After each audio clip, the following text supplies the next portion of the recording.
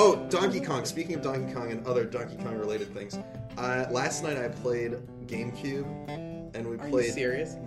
Super Mario Strikers, I think is what it's called.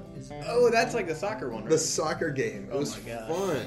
Who's we? You and Father John Davis? Me and some of the guys from my Bible study Oh my gosh. from CNU. Yeah. Oh, college kids. Yep. They like GameCube still. Wow, GameCube is like their version of the retro gaming, isn't it? I know. Is it? I hardly knew anybody who had a GameCube because it just came out like, what was it, after? Like after high school or something for you? Yeah. Yeah, It's all old school now, man. it is. Now what is it called? The Nintendo Switch or something? I Yeah, haven't even that's heard the that newest. It looks kind of. I don't know. I don't even know how to use that thing. It's like, I don't know. I'm so out of touch. We're recording, aren't we? We're recording. Of course we are. We're here. So, folks, welcome to the Vici Munden podcast. Welcome back to this episode. To this episode. Yes, this Okay. episode. We're in this episode, not that episode.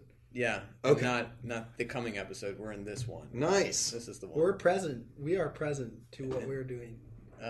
Yes. Apparently distracted in our conversation, but yes, we're here. We actually have we've got a guest with us. So I'm going to go around. I'm Austin Fahrenholt, Director of Advancement. We've got Ken White here, our youth minister, and we've got Anthony Ferguson.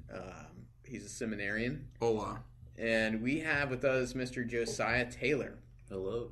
And Josiah is a parishioner here. That's right. And he's just a cool guy. He hangs around.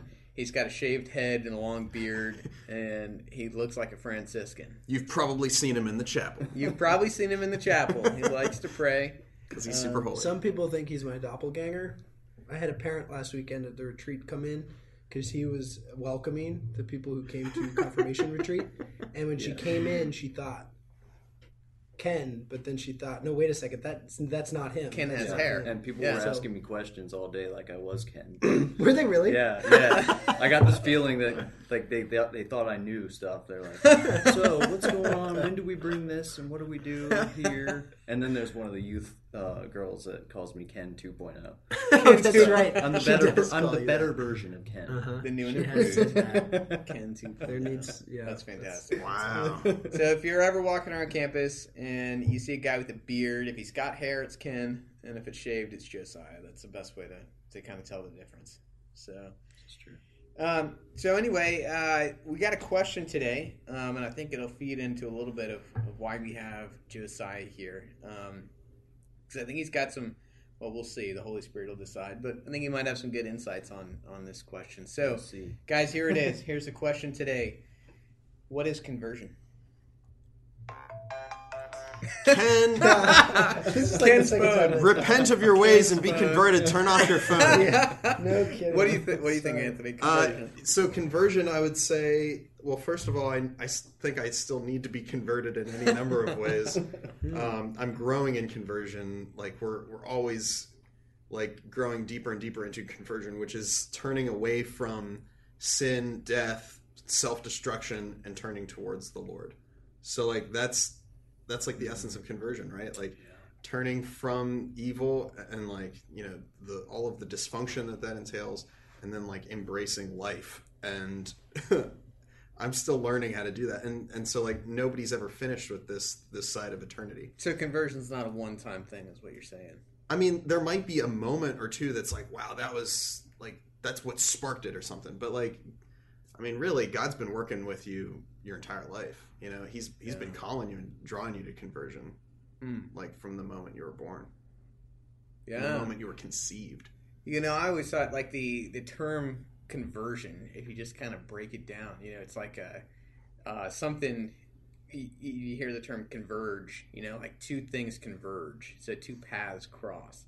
So I've always liked to think of conversion as being like my will and God's will, and at a point they're supposed to converge, so they're supposed to come together, you know. So it's almost like a coming together of wills, and they're converging together, and then I think it's easy for us to break from that conversion, but we got to keep coming back to it.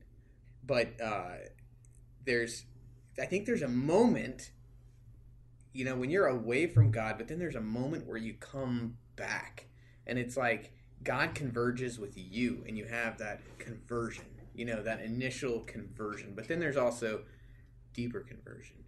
But yeah, I think Josiah, you've got a story about conversion that I think there's a lot in it. Would you be interested in kind of sharing a little bit about where you were and some things that happened? Yeah. So I think, as growing up as a kid, cradle Catholic, I was always, I was fed by the church. I was fed by my parents' faith. I was fed by that truth as a kid, going through, religious education, as my father was a director of religious education. So faith was very important as a child growing up. So that foundation was sort of built for me. But I think, as I grew older and I was able to sort of make my own decisions and choose the path that I wanted to go on, right?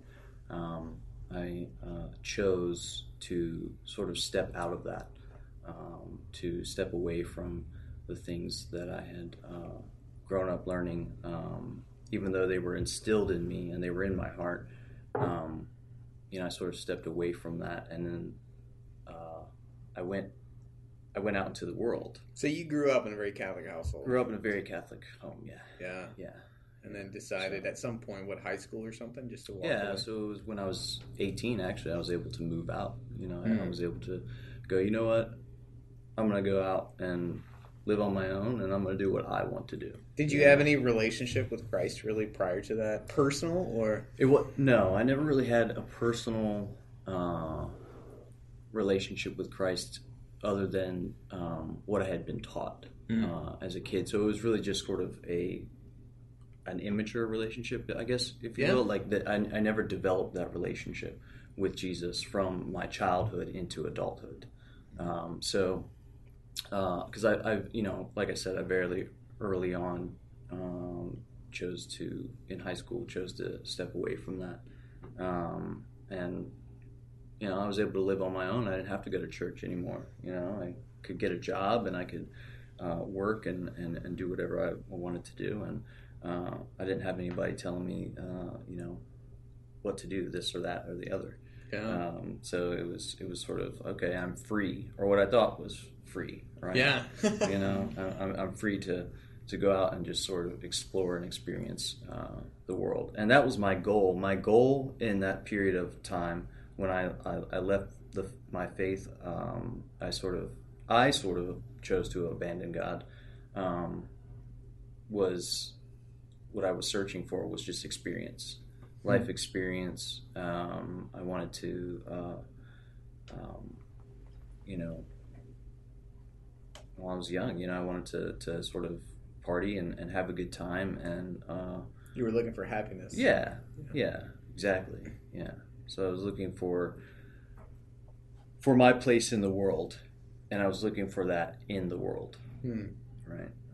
I was looking for that in all the things that the world had to offer, the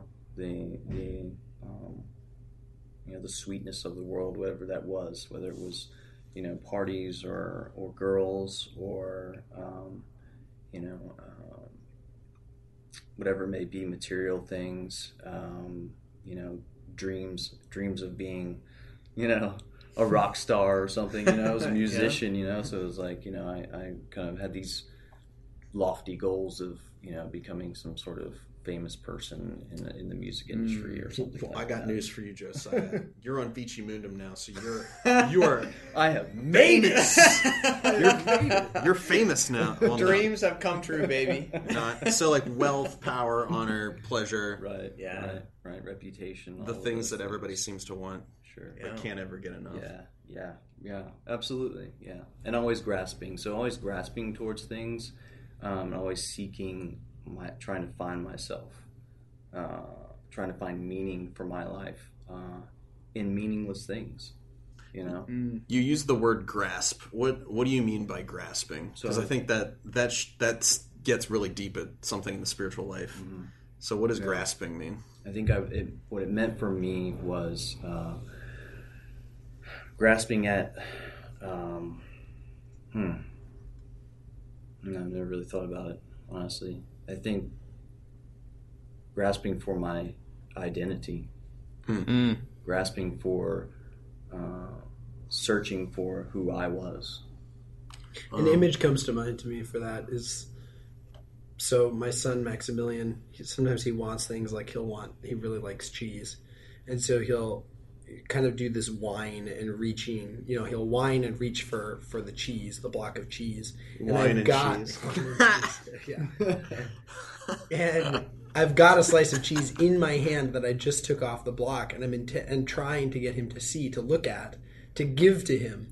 But he's obsessed with grasping at the block of cheese rather than noticing what I already have for him. And so that image kind of comes to mind, that when we use that in the spiritual life, we're talking about like God has all these, his grace, which is, an undeserved gift from God, being given and offered to us, and yet we start trying to search for the same thing. The cheese. Yeah, in the counterfeit in the world. We start in the counterfeit version of what we think is going to bring us happiness, but it's really the undeserved gift of God. It's by his grace that we can really find happiness. That's what comes to mind for me. Yeah, that's so true. Yeah, I've done a lot of thinking about grasping versus receiving, because I think whenever I get into trouble, in my own discernment, whenever I start thinking like, I don't know if this is what God wants from me, I don't know if maybe there's something else out there that I should be doing, like the spirit in which I always do that is a spirit of grasping versus like honestly being open to what God seems to be giving me, and so there's this contrast between grasping and receiving. So like grasping is like, I'm going to reach out and grab this thing and take it and like make it my own. Whereas receiving is like, God has already prepared this wonderful thing. It's already like, in fact, like God knows exactly who I really am at the heart of everything, at the core of who I am. And when I just accept that, when I just say, okay, like, yes, I will receive what you have in mind, God, and not try to impose something, like that's when things start to become a lot easier. Right, when you sort of let go and let God. So the grasping is like trying to control, right? You're trying to control your situation. You're trying to control what you want. It's all pride, right? So we're like, we're grasping at these things that we've set in our mind as, okay, this is what I want. So and it's born out of fear, because like if I don't grasp this, somebody else will. Our entire world's built around this idea. Like, if I don't get mine, somebody's going to get it. Like, if I don't get mine first, somebody else is going to take it from me. And so it's just this very combative, defensive thing, instead of just saying, like, I trust that God will give me what I need. So tell us about the point in your life when you talked about your grasping at different dreams, different aspirations, and what's the point when you decided that grasping was not something you wanted to do anymore? Well, I many years down the road, so from 18 to until 30, 18 to 30. 30 was the point where I chose to, I don't know, I went to Mass.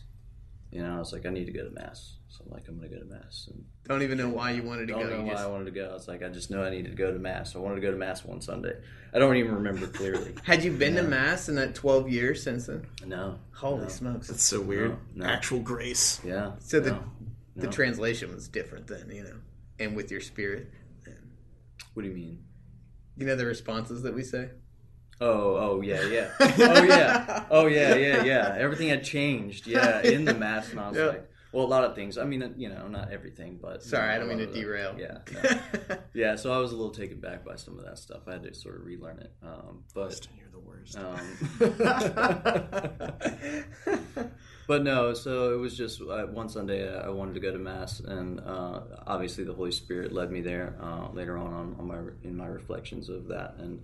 I came to Our Lady of Mount Carmel to go to Mass. I think it was 10 a.m. And I just remember walking in and feeling at home immediately. Some of the familiar smells of, maybe the previous day's incense or candles or whatever. It was just a very welcoming, warm feeling when I did come to Mass. And it was throughout the process of Mass as we celebrated and we got closer and closer to the Eucharist. I think the whole time I was just highly emotional, and I was everything I could do during the Mass to keep from breaking down in tears and to really just kind of bawling, crying in front of all these people. And any particular? I mean, you don't know I don't why. know why. Yeah. I don't know why. And I've reflected on it, thinking about it now, a couple years later, as I made it through the Mass without crying, and as I went home, I sort of the first thing after Mass was I wanted to keep going back. I wanted to keep going back to Mass every Sunday. So I need to go to Mass every Sunday. So that was the very first thing the Holy Spirit put on my heart was, keep returning to Mass, and I wanted to do that. But I think what happened in that moment, and especially during the Eucharist, I think was God sort of put His foot in the door of my heart and sort of started to wake me up, right? And He touched me in that moment and was like, hey, here I am, and I need you back, basically, Wow. So it was that was part of the experience, part of the conversion. It was the first part of the conversion, and then the second part would be confession. I knew I hadn't been to confession in 12 years, 14 years, something like that. And so I looked up the confession schedule, and I found the Sunday, I think it was noontime at that time, confession. And so I built up the courage, thanks to the Holy Spirit, to go to confession that Sunday after Mass. The next Sunday, this was the next Sunday actually, after Mass, and then I sat there waiting for Father to show up in the commons out there. I was the only one there. Wow. Nervous, not really knowing, I was just nervous. It had been years, and then Father finally shows up, and I go in and I do my confession, and he gives me penance, and then I go into the chapel and I pray my penance and start praying my penance in the chapel, and I just sat there in the chapel and I just wept. I wept. First time I probably cried in years, but it wasn't just crying; it was weeping, and it was just this moment where God really, I had an experience of God in His love and in His mercy in that moment, and I fell in love with Jesus in that moment, and He took away some heavy burdens of sin that I had been carrying around for many, many years, that I didn't even realize that there was this burden upon me, and I felt this lifting of that burden after confession, and it was a very real feeling of this weight taken off of me. And I don't know how long I sat in the chapel and prayed and all this stuff, but I stayed there for a little while, and I just sort of cried and I thanked our Lord, and I babbled out my my penance, if you will. But I went home feeling very light, feeling very free, feeling very exhausted.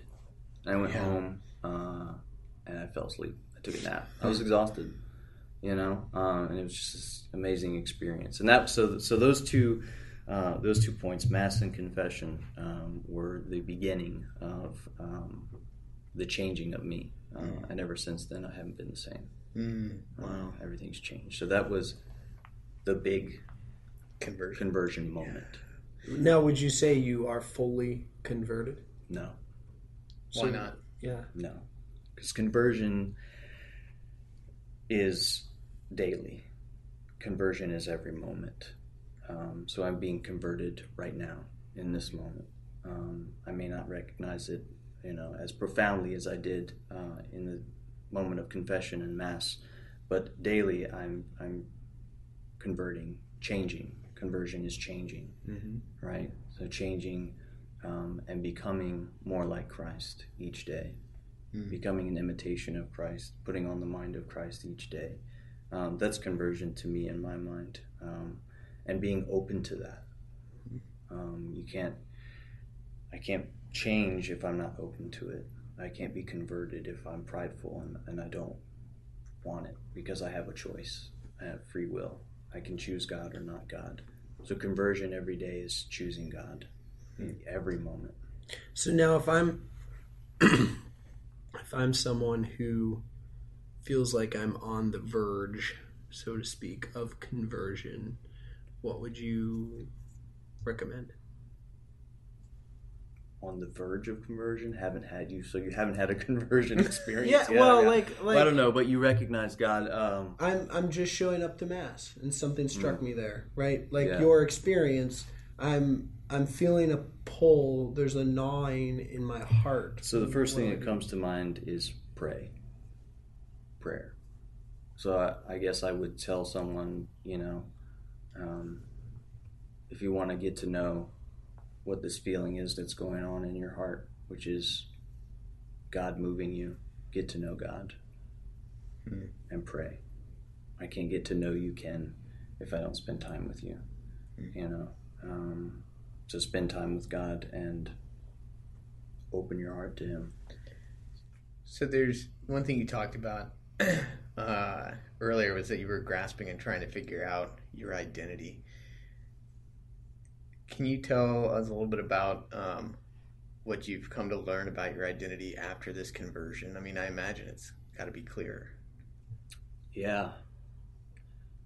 So after conversion, after I fell in love with Jesus, He sort of opened my eyes a little bit,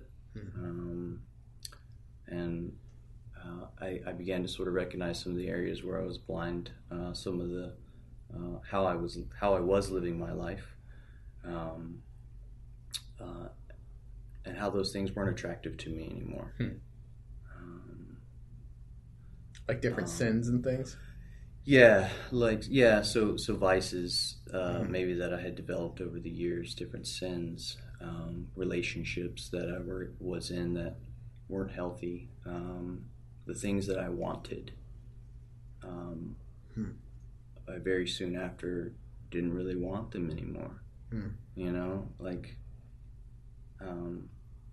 The envies of people who have worldly wealth, and maybe not in big ways, just someone who has a nice house, a nice car, a good job, which are not bad things, but the desire of wanting that, something that it's hard to explain. Well, it sounds like the treasure in the field, the story of that in the Gospels, that you found the treasure, the treasure in the field, or the pearl of great price, right? So, I mean, that I don't want to put words in your mouth, but no, yeah, and that is it. Yeah, that's it. I was having trouble trying to explain it, but yeah, that's kind of it. And I think you asked about my identity.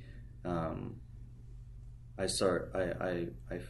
began to find my identity in Christ, in a relationship with the person that I fell in love with, because I began to pray a lot. That's why I mentioned, prayer as being something that's maybe someone who's feeling some sort of movements in their heart, to begin to pray, because in prayer I began to recognize my poverty. I began to recognize my weaknesses. I began to see some of those areas in my life that needed to be worked on, that were maybe not pleasing to our Lord. was that painful to see some of that? Yeah, it wasn't easy to sort of sit all the time in prayer and in silence, and to recognize things within myself that needed to be changed, and then to work with our Lord in putting those into action, to begin those changes that I knew needed to happen. Didn't know how it was going to happen or what it was going to look like, but I knew that I was changing within myself, and and needed to, and by the grace of God, I was open to all of that. So that's incredible. Just that's a really remarkable story, but it's funny because this is I don't think it's horribly uncommon for people to go through this process of conversion. Whether it's to the extent you have, a greater extent, or even less. I mean that's why people keep showing up at Mass. Yeah. And I know that nothing has been set in stone, obviously, but the next step for you want to talk a little bit about what you're hoping and what might be in store before we wrap up the podcast? Yeah, for sure. So a part of the process of conversion and coming closer to Christ was feeling called. Not long after my conversion, actually, I began to start feeling a pulling and a tugging on my heart towards religious life, towards serving our Lord in that way. Specifically, the Franciscan friars' vocation is what our Lord started to show me. It was really funny because it started. The spark was I was just on my phone checking some things on. I was on Google and I Googled how to become a Catholic monk.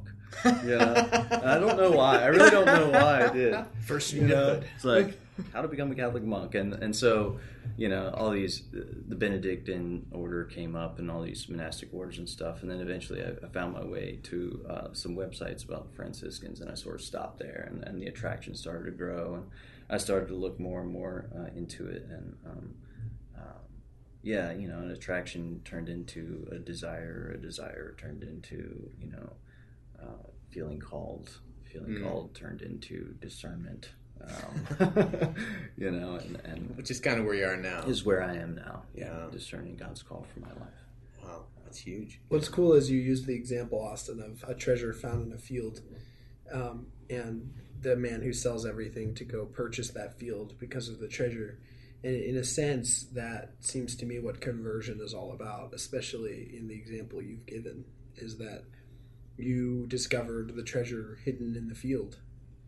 Amidst all of the chaos of the world, you showed up at Mass and discovered the treasure. And now you're discerning, literally selling everything you had to purchase that treasure. Yeah. That's incredible. Amen. God is so good, isn't he? Yeah. He is. Man, praise God. Just we can't thank you enough for sharing your story. Thanks for having me. Is there anything else you'd like to tell our listeners? I think our last podcast so far, had high the listenership. Yes, I think right now we have like 5 listens. Oh man, quite the crowd! I'm not sure when we're going to publish this one, so who knows how many viewers we'll have then. And on that front, seriously, guys, if you enjoyed hearing Josiah's story, if you enjoy listening to us banter about deep theological things that we have no idea about, tell a friend, share Vici Mundum with people that you know. Let them know that this thing exists, and just let the Holy Spirit do the rest. Any parting words for us, Josiah? Yeah, and pray. Always pray. Pray always. Pray, read Scripture, and receive the sacraments. Well, with that advice, Our Lady of Mount Carmel, pray for us. The views and opinions expressed in this podcast are those of the presenters alone and do not necessarily reflect the views of Our Lady of Mount Carmel Catholic Church in Newport News, Virginia, or the Catholic Diocese of Richmond. This podcast is presented to you by individuals who are not all necessarily experts in the field of discussion, but are answering the call to new evangelization and sharing their love of Christ with you. God bless you.